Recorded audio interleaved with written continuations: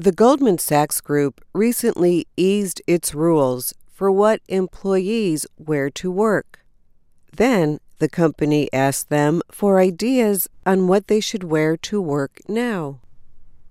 Goldman Sachs employees were told to leave comments with the Twitter social media service.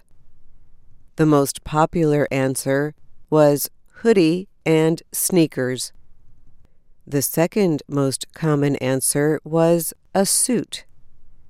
The findings showed that the issue of what to wear to work has become important at one of the oldest, most traditional businesses.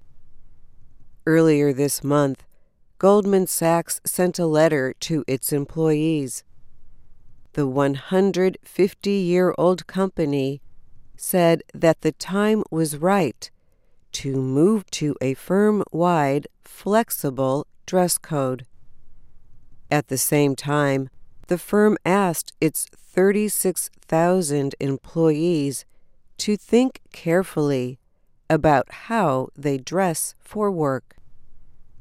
The move toward flexible, less structured workplaces began in the 1990s, said Robert Burke, head of Robert Burke Associates, a service specializing in the fashion industry. The idea became widely accepted with the rise of technology companies like Amazon and Facebook and their leaders. Burke said that Goldman Sachs is one of the last big Wall Street firms to ease its dress code. Facebook chief Mark Zuckerberg is famous for wearing blue jeans and a gray t-shirt. He and his company changed the way people communicate with each other and advertise. When he wore a blue suit to a congressional hearing last year, some people said he appeared smaller or of less importance than his public standing.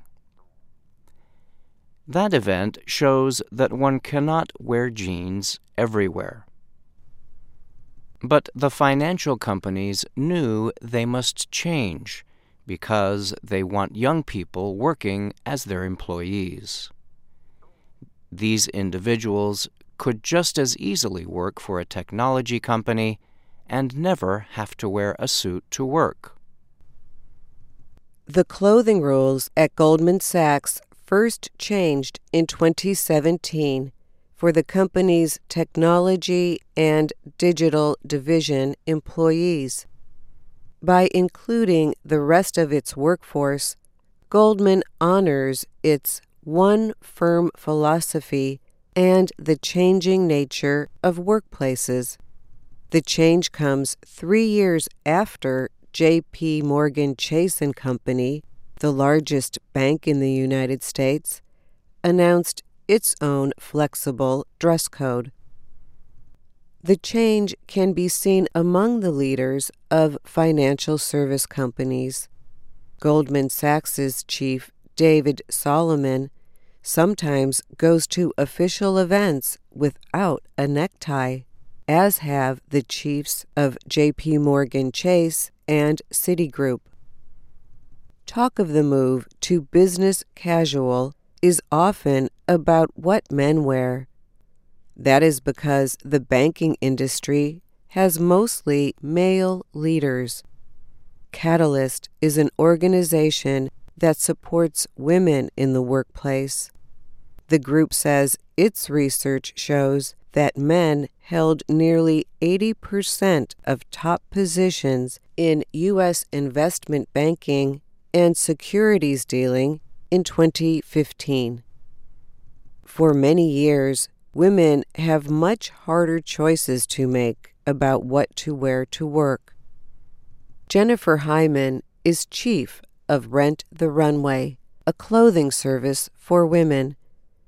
She told Goldman Sachs in a tweet that none of the answers listed in its survey are related to women and what they should wear to work. There are fashion tech companies that offer advice for women tired of investing so much time in deciding what to wear. Such businesses want to help women create their own office uniform. Ariel Schur is head of the employment service ABS Staffing Solutions. Schur told the Associated Press that she gets more questions from men nowadays about what to wear for job interviews and meetings. Those kinds of questions have been asked by women for a long time. Guys have always just been able to wear the same suit, change their ties and shirt, Schur said. You have to be more cognitive as a woman, she added. So what is acceptable to wear at the office these days? This is pretty much what we wear, said Ed Silhan, who works for an advertising technology firm. Flip-flops or playground sneakers, I'd stay away from that, he said. You know, beat-up Nikes that you play basketball with. Just look presentable. Silhan wore black jeans and boots as he spoke to an AP reporter in New York's Midtown Manhattan. The Midtown uniform, slacks, button-down shirt, and fleece vest has become a common choice for men who work in U.S. offices. That's probably a lazy solution, said Chris Basola of the Need Supply Company. He says it would be better if men created a set of clothing that works for their industry. I'm Brian Lynn. And I'm Dorothy Gundy.